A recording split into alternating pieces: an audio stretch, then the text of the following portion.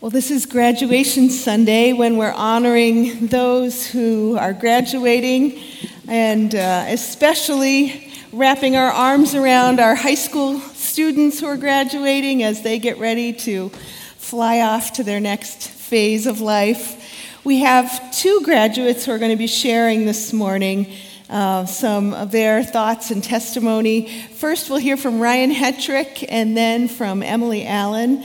So, Ryan, I'd like to invite you up first, and let's welcome Ryan this morning.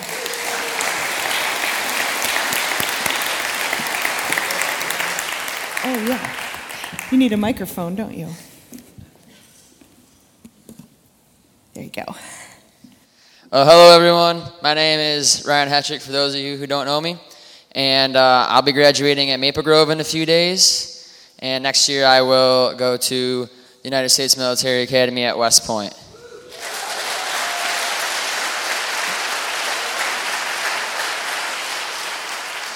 So I'm going to kind of start from where it all began. I used to go to Southwestern for 10 years, and I just remember that I'd set my goals so high. I had huge aspirations, and I thought I did everything right.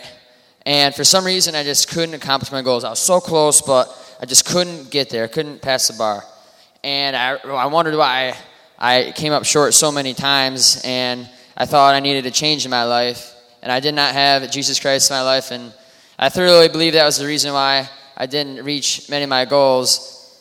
And I think kind of like a little picture. God has like all of his sheep in one field, and I wasn't really in the field. I was somewhere off in the mountains, and he was trying to bring me into this field. So one of his first moves to help me get closer to him was for him to move me here to Maple Grove. If you would have asked me 2 years ago why I was moving to Maple Grove, it definitely would have been not because I was trying to find Jesus Christ. It was because of sports. And that's okay, because in the long run, I came over here to find Jesus Christ. And I was at Maple Grove for about a year, and I still didn't join the church.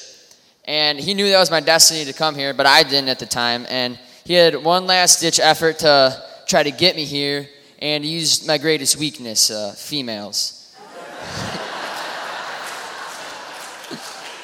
So I met this girl at school. Unfortunately, she's not here today, but she will be later on in the service. And I knew her family really liked to come to church, so I'm like, all right, I'm coming to church for the first time. I'm going to see how this goes. Try to get to know her better. And the first time I came, it was cool. I was new to everything, but I started liking it. I started to come more. Everyone at school couldn't believe I was going to church just for the girl. They're like, come on, man, really? And I started coming more, and I started feeling something more. I don't know how to describe it. I started getting this tingling feeling in my body, and I really started taking in the messages that Pastor Bill and everyone was giving to me. So I decided to accept Jesus Christ in my life. And about 1 week later, one of my goals that I had for 4 years was to win a Section 6 title in cross country, and I won. And so did my team. I'm like, wow, that's pretty cool. And 3 days later, my whole lifelong dream was to be a Division I athlete, and I got accepted into West Point to wrestle. And I just look back, I'm like, there's no way that this is just a coincidence, and it wasn't. When you have Jesus Christ in your life and the Lord, he guides you in the right way. He's going to help support you, and you can achieve the things that you've always wanted. And my favorite Bible verse is, commit to the Lord whatever you do, and your plans will succeed. And I truly believe that if you listen to his word and you take in what he's trying to put out at you, your plans will succeed. He's the personification of greatness, and all you have to do is open your door. He's on your doorstep. If you listen to his word and you commit to him, your plans will succeed. So I encourage all of you to take in his word just like I have, and try to listen to him, and your plans will succeed. I know for me that's what's worked for me, and in the next 5 years, I'll definitely be listening to his word, and hopefully my plans will succeed. Thank you.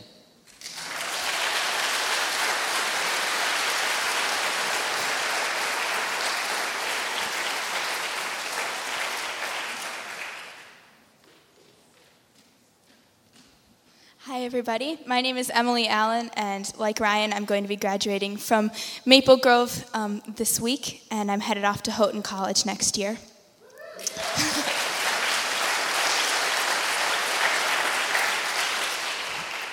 So I'm going to start by reading a Bible verse for you guys today, and this is from, if I can open it, Galatians chapter 4. Galatians chapter 4, verses 4 through 7. But when the fulfillment of the time came, God sent his Son, born through a woman and born under the law. This was so that he could redeem those under the law, so that they could be adopted. Because you are now sons and daughters, God sent the Spirit of his Son into our hearts, crying out, Abba, Father. Therefore, you are no longer a slave, but a son or a daughter. And if you are God's child, then you are also God's heir. And then also to Galatians chapter 5, verse 1. It is for freedom that Christ has set you free. Stand firm then, and do not let yourselves be burdened by the yoke of slavery. So, as I'm graduating, I'm taking a big step forward in my life. And so I wanted to talk today a little bit about a step that we can all take as Christians to draw closer to God. God's word says in the book of James that if you draw near to God, then he will draw near to you. And so I want to talk about committing yourself to God's ways and to God's plan, which is so funny because that's exactly what Ryan just talked about, and I didn't plan that. But when you wake up in the morning, what is the first thing that you think of?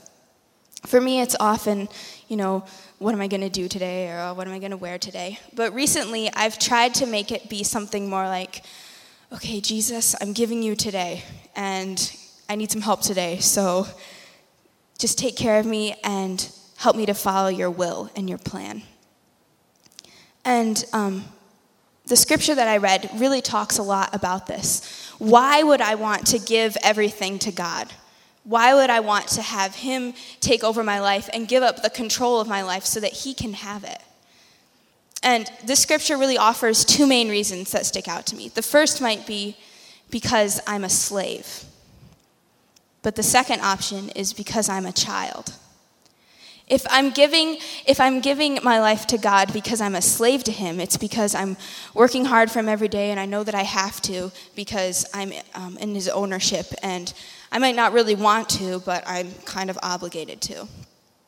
But if I'm doing it because I'm a child of God, it's because I love him and he set me free, and I get to choose to do it, and I choose to give myself to God because I love him, not because he's making me do it. It's for freedom that Christ has set us free. When God sent his Son to die for us, he sent him so that we could be free, not so that we would continue to live in the slavery that the law once held us under. So what I want to encourage you guys with today is that you are a child of God. And if you have Jesus in your heart, you have the Holy Spirit, and God calls you every day to commit your everything to him. But you don't have to do it because he's forcing you to do it. He set you free. You're not a slave. You can do it because you're his child and you love him. If you think of a family situation where there's a servant and there's a child, the servant obeys the father and the mother's instructions because he knows he has to. But the child does it because he looks up to his parents. He or she wants to honor their parents and obey them because they've spent so much and invested so much in them. And not only that, but they're an heir to their parents. So why wouldn't they want to invest in everything that their parents have for them? God sent his Son because he loves us so much.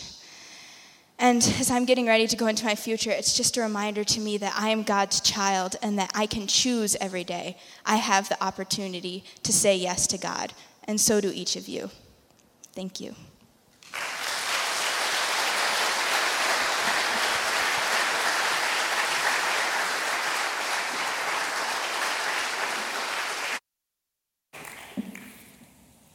I hope you can stay for a little bit of time after this service because Ryan is going to be baptized right out here in the gallery at 10 o'clock. Right at 10 o'clock.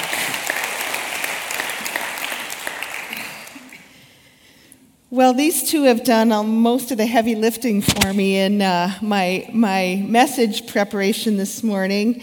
But I do want to take a look at Philippians chapter 4 as well, because we've been in Philippians for the last 3 weeks in this series, Flipped, Life Done Better, looking at how life in the kingdom of God is completely opposite in so many ways of the life that the world offers, and yet it helps us to live better. And as I read Philippians chapter 4, and knew that this would be graduation Sunday, these ideas that Paul expresses here really just fit together with what we've just been hearing. So let me read for you Philippians chapter 4, and I encourage you to follow along in your Bibles. Therefore, my brothers and sisters, whom I love and long for, my joy and crown, stand firm in the Lord, my dear friends. I plead with Euodia and I plead with Syntyche to be of the same mind in the Lord. Yes, and I ask you, my true companion, help these women, since they have contended at my side in the cause of the gospel, along with Clement and the rest of my co-workers whose names are in the book of life. Rejoice in the Lord always. I will say it again. Rejoice. Let your gentleness be evident to all. The Lord is near. Do not be anxious about anything, but in every situation, by prayer and petition, with thanksgiving, present your requests to God. And the peace of God, which transcends all understanding, will guard your hearts and your minds in Christ Jesus. Finally, brothers and sisters, whatever is true, whatever is noble, whatever is right, whatever is pure, whatever is lovely, whatever is admirable, if anything is excellent or praiseworthy, think about such things. Whatever you have learned or received or heard from me or seen in me, put it into practice, and the God of peace will be with you. I rejoiced greatly in the Lord that at last you renewed your concern for me. Indeed, you were concerned, but you had no opportunity to show it. I'm not saying this because I am in need, for I have learned to be content, whatever the circumstances. I know what it is to be in need, and I know what it is to have plenty. I have learned the secret of being content in any and every situation, whether well-fed or hungry, whether living in plenty or in want. I can do all this through him who gives me strength. Yet it was good of you to share in my troubles. Moreover, as you Philippians know, in the early days of your acquaintance with the gospel, when I set out from Macedonia, not one church shared with me in the matter of giving and receiving, except you only. For even when I was in Thessalonica, you sent me aid more than once when I was in need. Not that I desire your gifts. What I desire is that more be credited to your account. I have received full payment and have more than enough. I am amply supplied now that I have received from Epaphroditus the gifts that you sent. They are a fragrant offering, an acceptable sacrifice, pleasing to God. And my God will meet all your needs according to the riches of his glory in Christ Jesus. To our God and Father be glory forever and ever. Amen. Greet all God's people in Christ Jesus. The brothers and sisters who are with me send greetings. All God's people here send you greetings, especially those who belong to Caesar's household.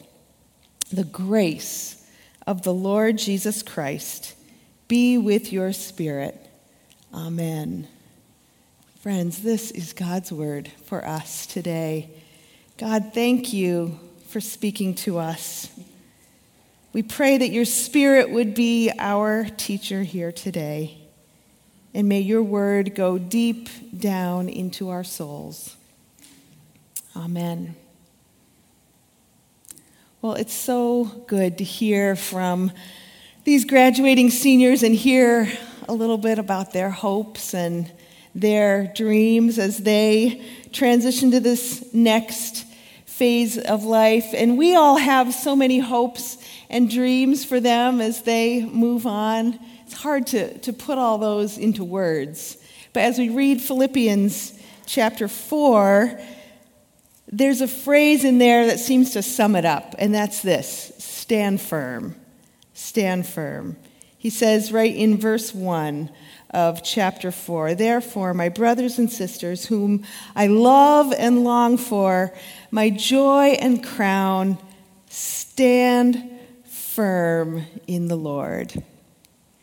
That's what we want for these young people as they move on in life. That's Paul's hope for the Christians in the city of Philippi. And if you think about the people that you love and care for, that is a good way of expressing what we all hope for those that we care about, that they will stand firm. We hope that for ourselves too, don't we? That our feet will be firmly planted and will not slip out from under us, that our lives will stand firm. Stand firm in the Lord, Paul encourages them. Not just stand firm, but stand firm in the Lord. That's the context of all this. This all happens when we have Christ in our life, when we're followers of Jesus Christ. He says, stand firm in the Lord. This is something that Paul tells people in his letters very often. If you read through Paul's letters in the New Testament, there's 5 other times when he tells the Christians in various churches to stand firm. Have you ever lost your footing on something slippery? You know what it's like, right, to try to stand firm and not be able to do it. When Pastor Bill and I were in seminary, we lived in this apartment house called Broadhurst Manor, which sounds really lovely, but it actually looked like a Soviet military barracks. And but it was cheap. It was really cheap. We were up on the 2nd floor, and it had this big, long cement staircase. Kentucky doesn't get a lot of snow, but they get a lot of great ice storms. So after one of our epic ice storms, we were both kind of hovered at the top of these long stairs, looking at all the ice and saying, okay, well, we got to be really careful, but we'll hold on. So Bill takes the first step. He grabs the railing, and he very gingerly puts his foot on the top step, and immediately, whoosh, his feet went out from under him, and he slid all the way down. Boom, boom, boom, boom, boom. About halfway down, he stiffens up to make himself more slippery, all the way to the bottom. Got some nice bruises all the way down. You know what it's like to lose your footing. Did I laugh when that happened? I don't know. If I did, I'm sorry. It's not so funny when you lose your footing in life. And that's what Paul is wanting the believers to avoid. Stand firm. So, how do we do that? How do we stand firm in life? Well, there's so much in this chapter, but I just want to pull out 3 things. 3 things that Paul says that will help us to stand firm. The first one is this, is that stick together. Stick together. He says in verses 2 and 3, I plead with Euodia and I plead with Syntyche to be of the same mind in the Lord.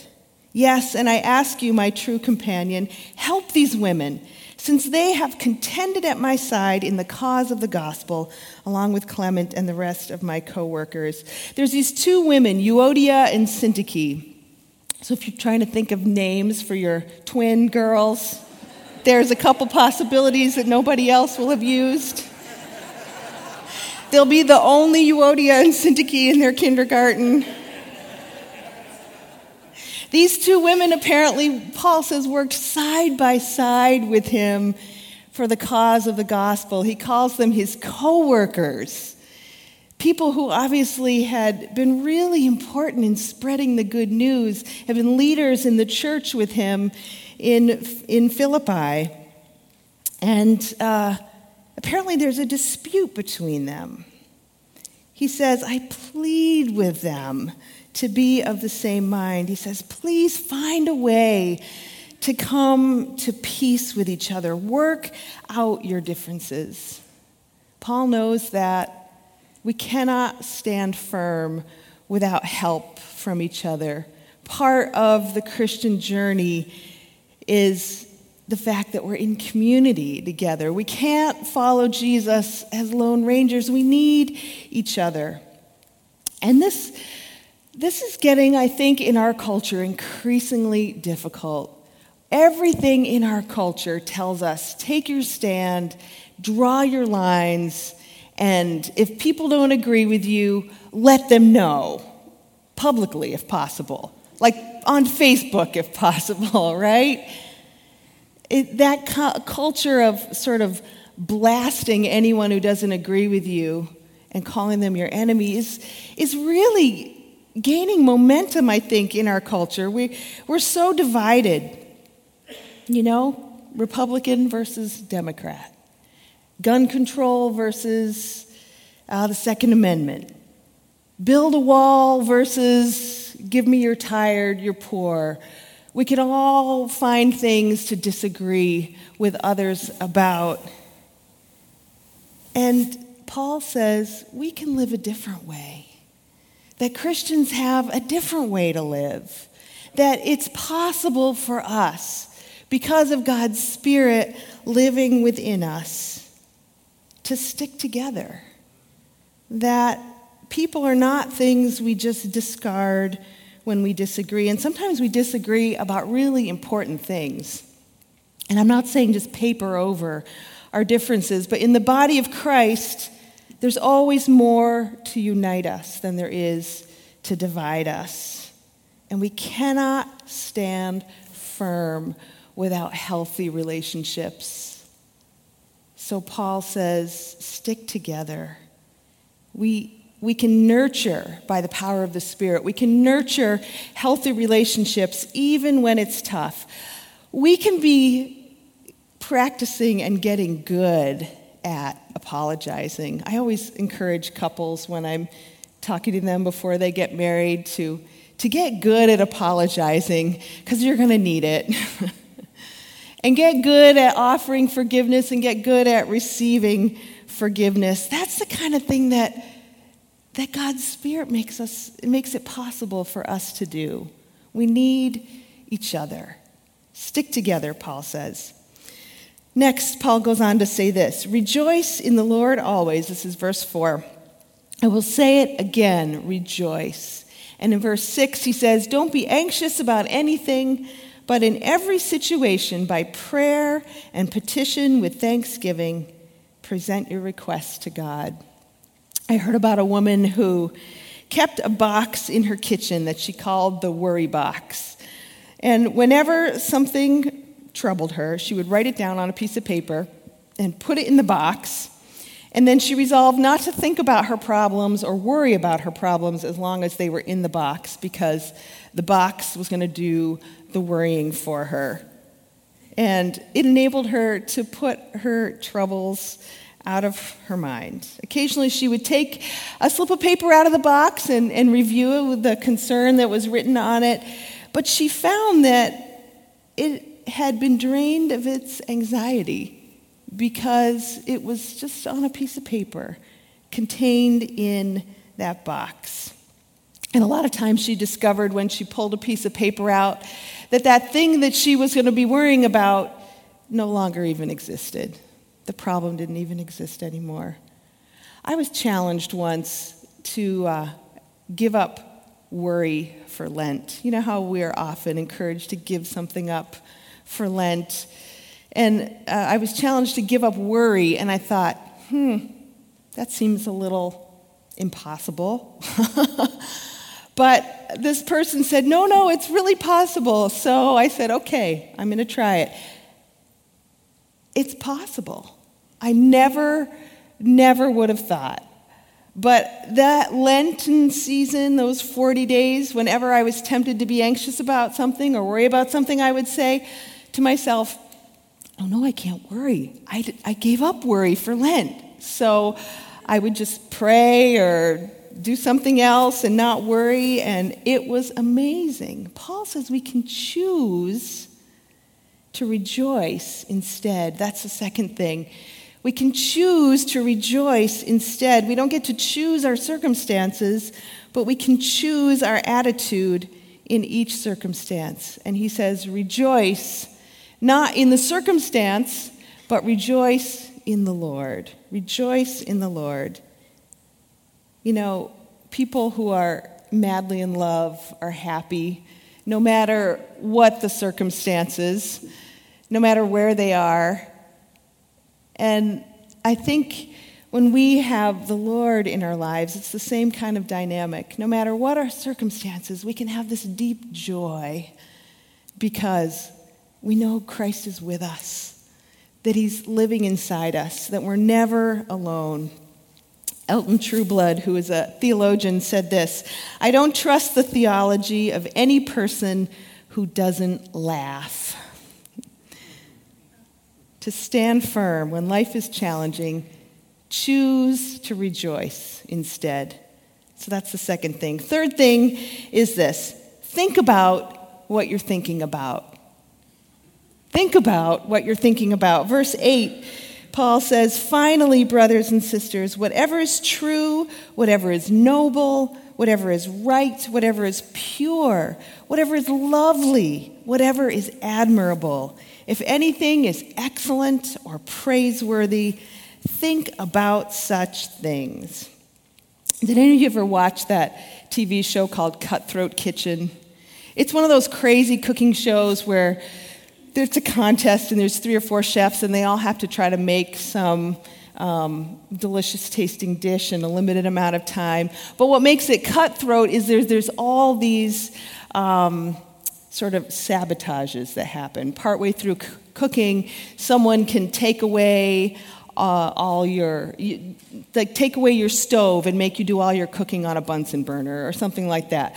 Sometimes they take away one contestant's all their good ingredients that they've chosen and give them some really gross ingredients.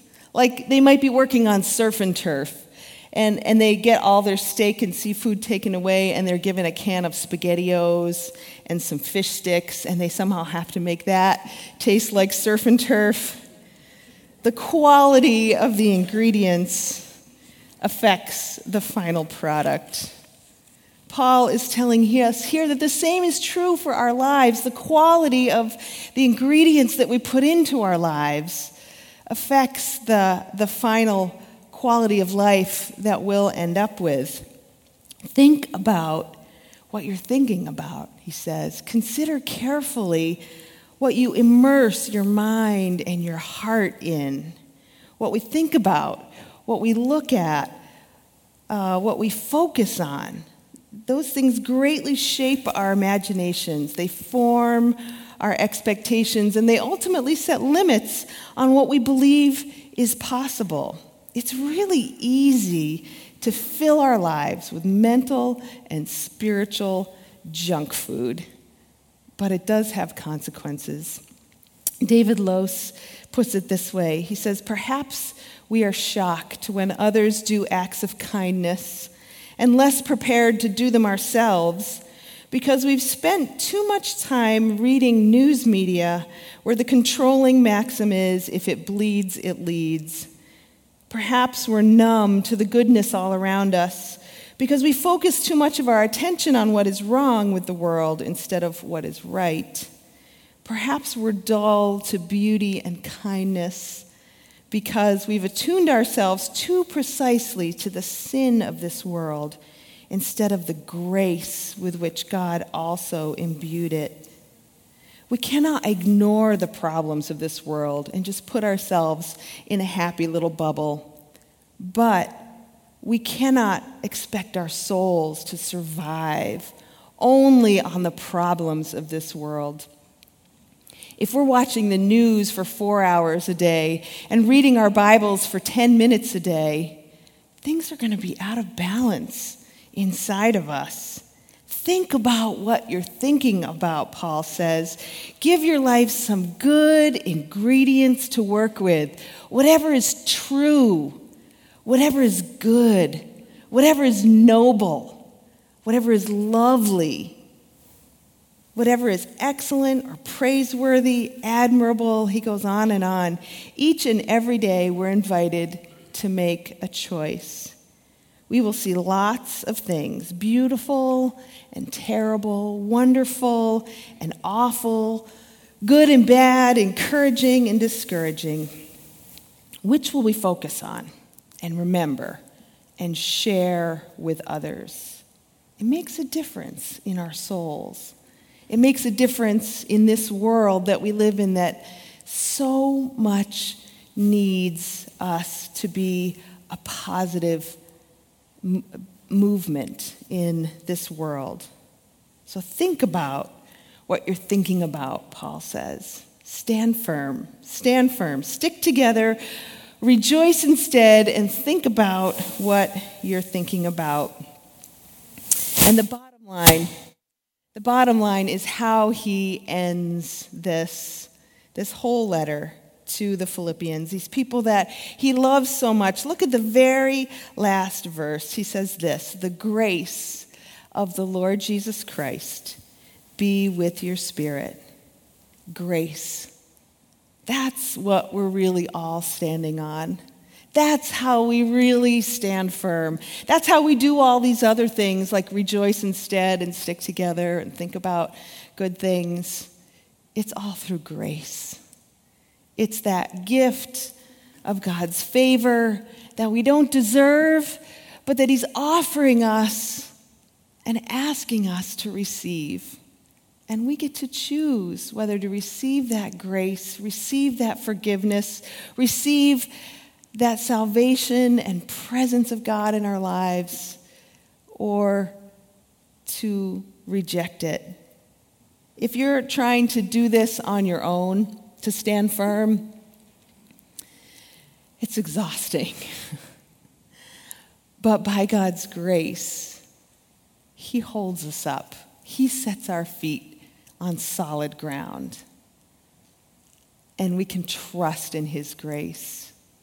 So friends, let's stand firm and let's experience this upside down life that Christ has for us. It is the best kind of life we could ever have. Will you pray with me? Lord, thank you for the unexpected and amazing things you do in our lives when we let you in. We could never have predicted that victory and salvation would come from dying to ourselves and taking up a cross and following you, losing our lives in order to save them. But God, you are a God of the unexpected. And so we give you our lives, such as they are. We give you ourselves again, or maybe for the first time today. And God, we ask that you would do amazing things in us and through us. And for any of these things that we've looked at today, Lord, relationships that need healing, freedom from worry, a readjustment of the food that our soul is living on, we ask for your grace. God, move us, change us, heal us, make us more like you. In Jesus' name we ask it. Amen.